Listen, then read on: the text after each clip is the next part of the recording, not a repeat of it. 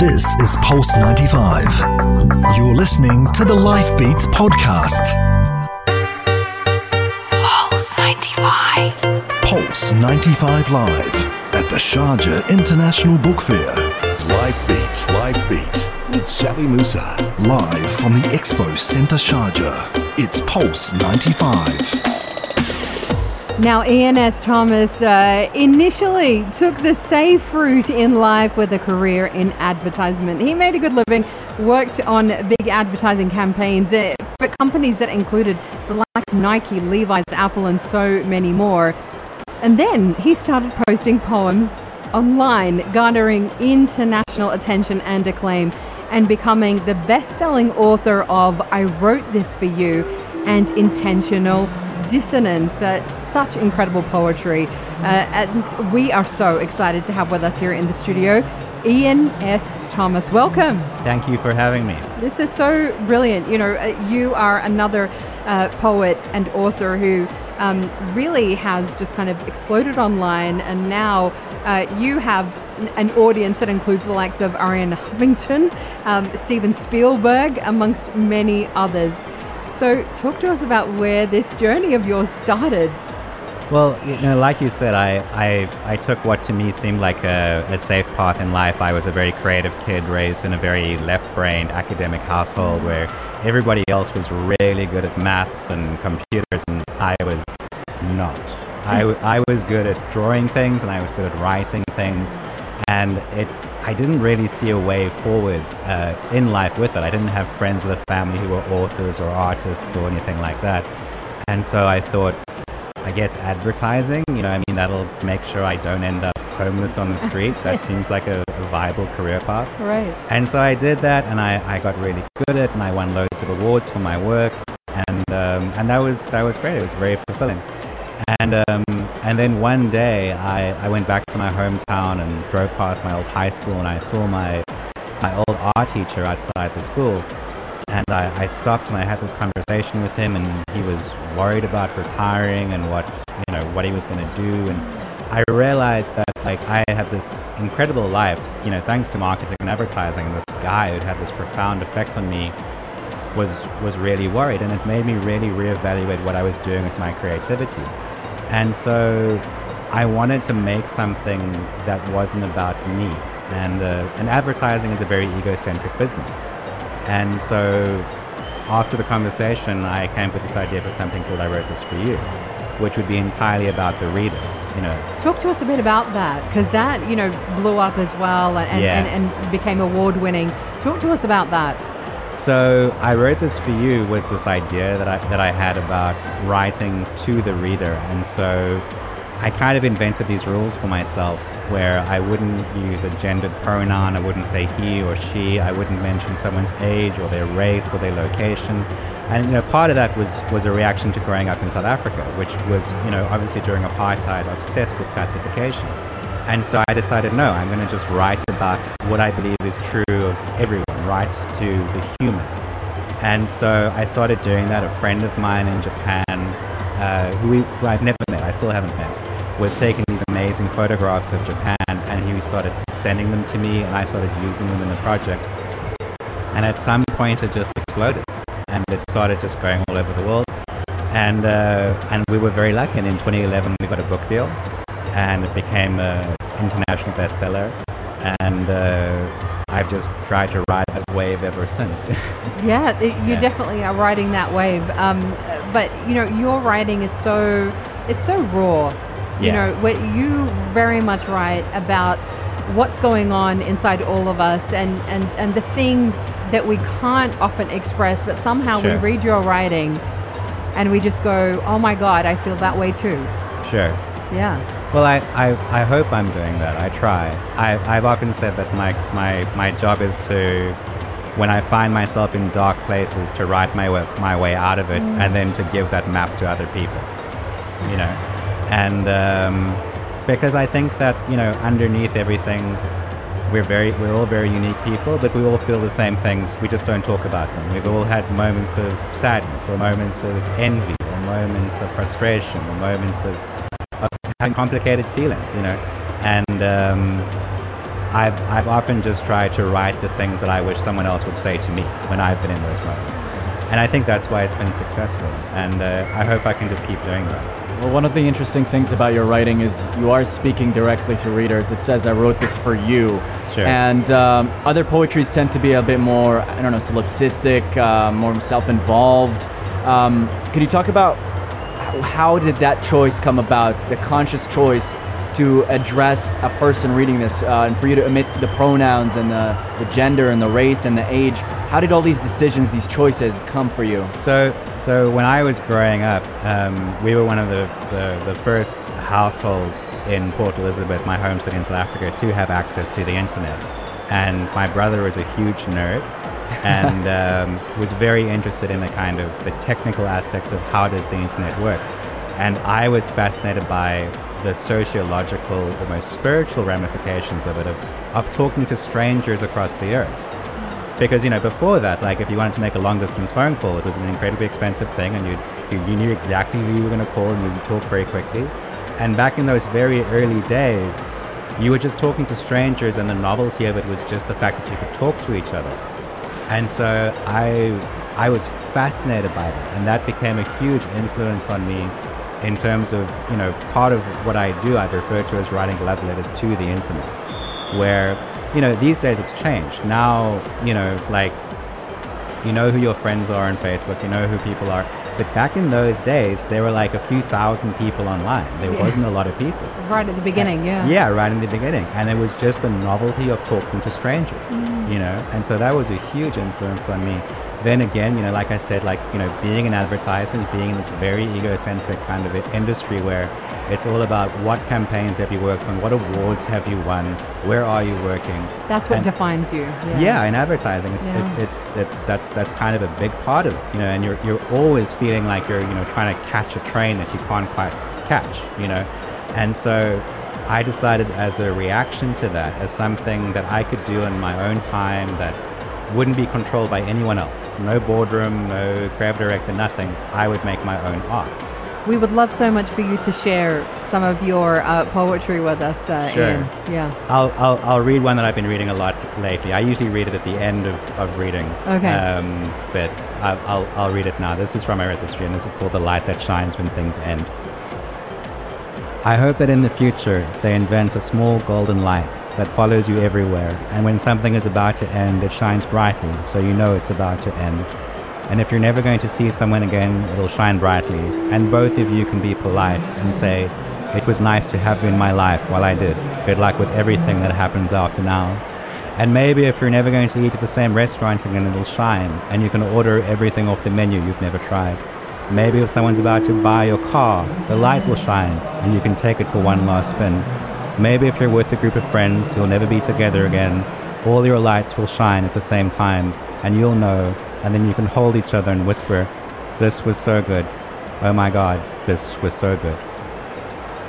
Oh my God, this was so good. Ian S. Thomas is with us. We are here live from the Sharjah International Book Fair. We continue the conversation with him next. This is Pulse 95. 95. Keeping it local. Keeping it local. All day, every day.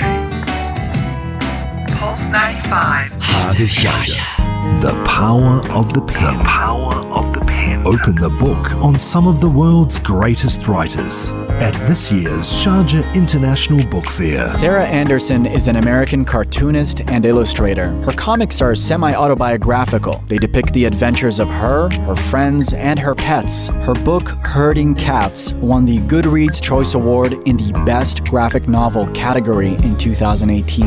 Discover, meet, and hear from the world's best authors. The Sharjah International Book Fair, October 30th to November 9th at Expo Centre Sharjah. Visit sibf.com for all the fine print. Money makes the world go round. Financial terminology and advice for a healthier wallet.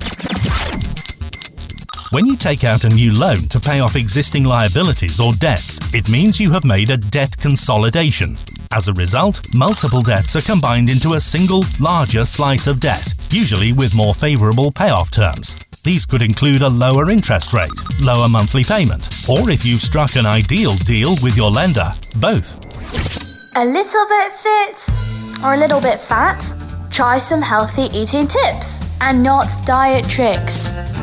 You like munching behind the wheel? You probably shouldn't. Unfortunately, your waist will count it as a meal, but your brain won't. Just like some people have to drink a cup of tea after each and every meal, your brain will ask for food every time you're on the road. Keep a can of nuts in the car if you must. Eat right, stay light. More eating healthy tips coming soon. Every weekday from 7 a.m. Grab a coffee and take a seat at the Morning Majlis. Join me, Ahmed Daoud. And me, Abdul Karim Hanif, for an overview of local and international news, along with the Emirates' latest business development. Plus, special features in the world of innovation and entrepreneurship. For the conversations that matter. And a show that's never afraid to have a good laugh. Take a seat with the Morning Majlis crew. Weekday mornings from 7, only on Pulse 95. Get in touch. Call the Pulse 95 studio. 600 551 449. SMS 4215. Pulse. Pulse 95. Pulse 95 Live at the Sharjah International Book Fair. Live beats with Sally Musa. Live from the Expo Centre Sharjah. It's Pulse 95. We are here with the poet Ian S. Thomas. His latest book is Every Word You Cannot Say. And Ian, off the air we've been talking about sources of inspiration and everyday poetry. Yeah. Could you tell us a little bit more about where you draw that inspiration for your work? I think if you're a poet, there's something in your brain that when you see a series of words, they move you, and it shouldn't really matter where those words come from. You know, as I was saying earlier on, like when I was a kid, I saw the poster for the movie Alien, and it's got that tagline, you know, in space, no one can hear you scream. And like it doesn't sound like poetry, but it's genius in terms of like the story that it tells. Yeah, it tells you everything in one line. Yeah, I mean, if you look at like Nike's tagline, just do it. Like, is that poetry? You know, it's marketing, but like you should be able to divorce the magic of the story of those three little words and go like, there's something really beautiful in that. Yeah. And you know, I think if you're a creative person, you just are a creative person. It doesn't really matter what medium you find yourself in. But writing for me has always been like there's this magic to it and there is this mystery to it. And if you move these little things like around, they suddenly become something more, you know. And the wonderful thing about writing as well is that it's accessible to everyone. It's not like making a film. If you're making a film, you need like hundreds of thousands, if not millions of dollars. You need access to all this equipment. Like writing for me has always been this magical thing that if you just play with things for long enough, they become something else, you know? Mm-hmm. Yeah. And accessibility as well in terms of the readers themselves, because there's a lot of poetry coming out that's almost unintelligible, and you're on the other side of that in the sense that you don't do that. You speak more directly. Sure. Can you talk about that choice you made? Well, I don't know if it was a choice. I think like, you know, I'm not going to be disparaging about other forms of poetry, but I think for a very long time, poetry has been in this kind of ivory tower where it's been reserved for the people who can afford to go to literary festivals, or the people who can afford to, you know, go to university and study it and to understand it and to develop it. And why shouldn't somebody who works at a coffee shop be able to have something stuck next to the cash register that moves them? Why shouldn't you, if you're having a tough day as a mom, and not be able to find something on Instagram that makes you feel like you're going to be okay? Yeah, it stops being exclusive to an exclusive group of people, an elite. Exactly, and that's what you put out there. I love so much that you also draw inspiration from your own kids as well. Well, I think like what's happened over the years is I've written about different things as I've grown older. You know, when I was in my 20s, I, you know, had a few different relationships, and I, you know, would write about the relationships and how that made me feel. And, you know, then you kind of progress through life, and you're writing about the universe and the challenges you face as an individual.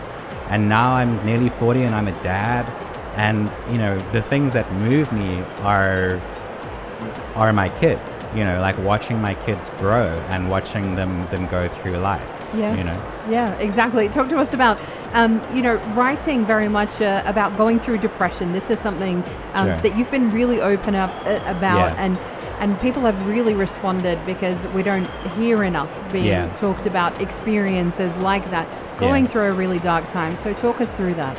Well, I think one of the healthiest things that you can do if you find yourself in a depression or in even an anxious space or whatever is to write. Because I think writing allows you to have a conversation with yourself, And I think what often happens is we're not even really aware when we're depressed or when we're anxious or whatever, that there is a conversation going on inside of our heads. And so what I discovered years ago when I was really in the depths of a very dark depression, I'd stopped writing. I wasn't quite sure who I was or what I was supposed to be doing. I was really struggling. I kind of told myself this really twisted story about my creativity, that I was creative because I was depressed. And therefore, if I wanted to carry on being creative, I would have to carry on being depressed. And through therapy and writing and everything else, I realized that, no, I'm just a creative person. These things aren't related to each other. And so I turned a lot of those conversations into a book, my latest one called Every Word You Cannot Say. And it's called that because it's about the fact that, a lot of the time we're unwilling to have these conversations with ourselves.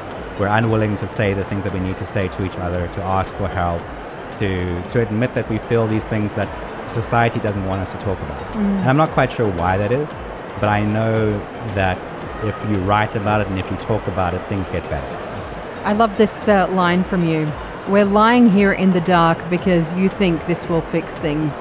But you and I both know the dark doesn't make the bruises disappear. It just makes them harder to see. Yeah. So powerful. Thank you. Ian, could you tell us about the reception to your work? Sure.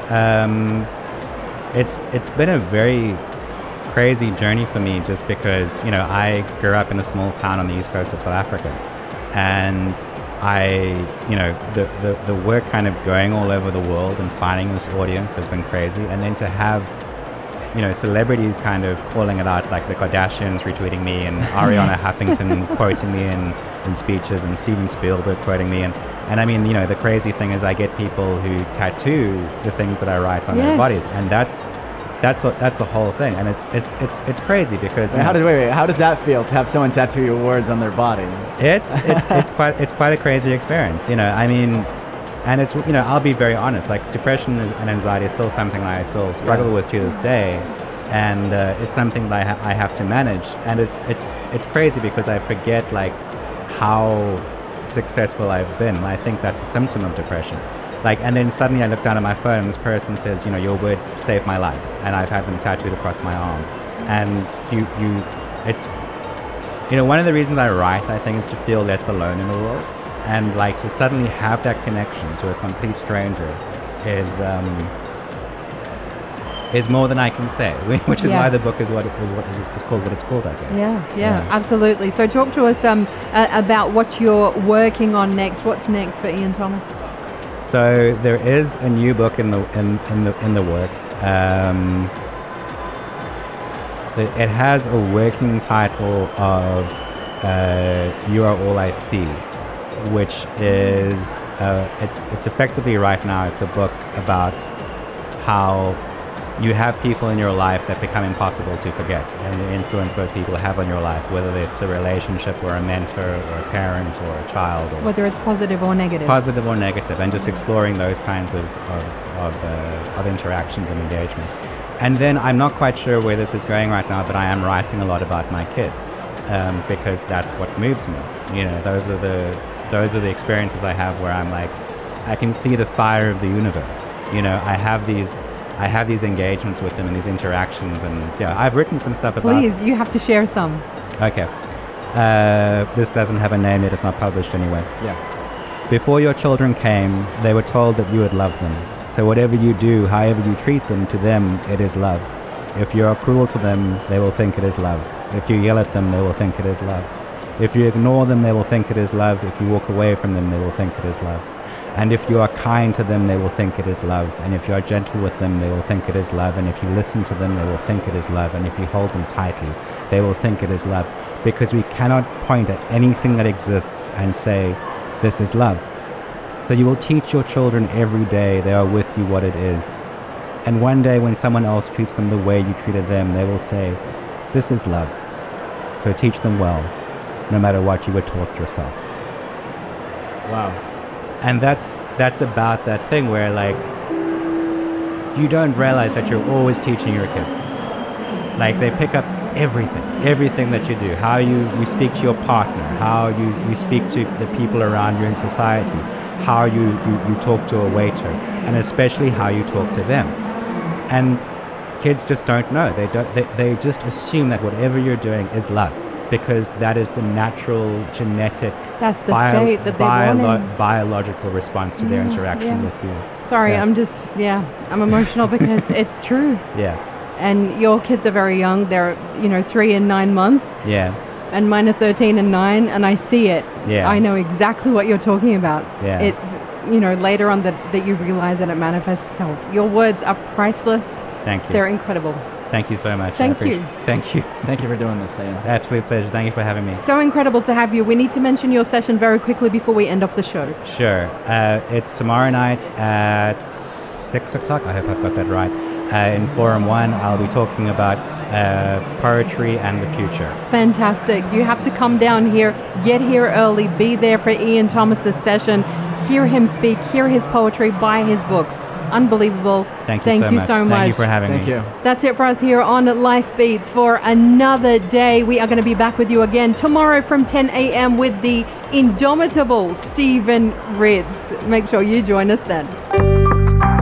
This is Pulse 95. Tune in live every weekday from 10 a.m.